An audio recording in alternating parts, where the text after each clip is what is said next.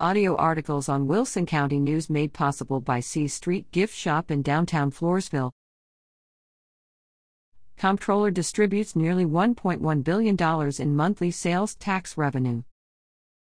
Texas Comptroller Glenn Hagar has announced he will send cities, counties, transit systems, and special purpose districts $1.07 billion in local sales tax allocations for January, 7.6% more than in January 2022.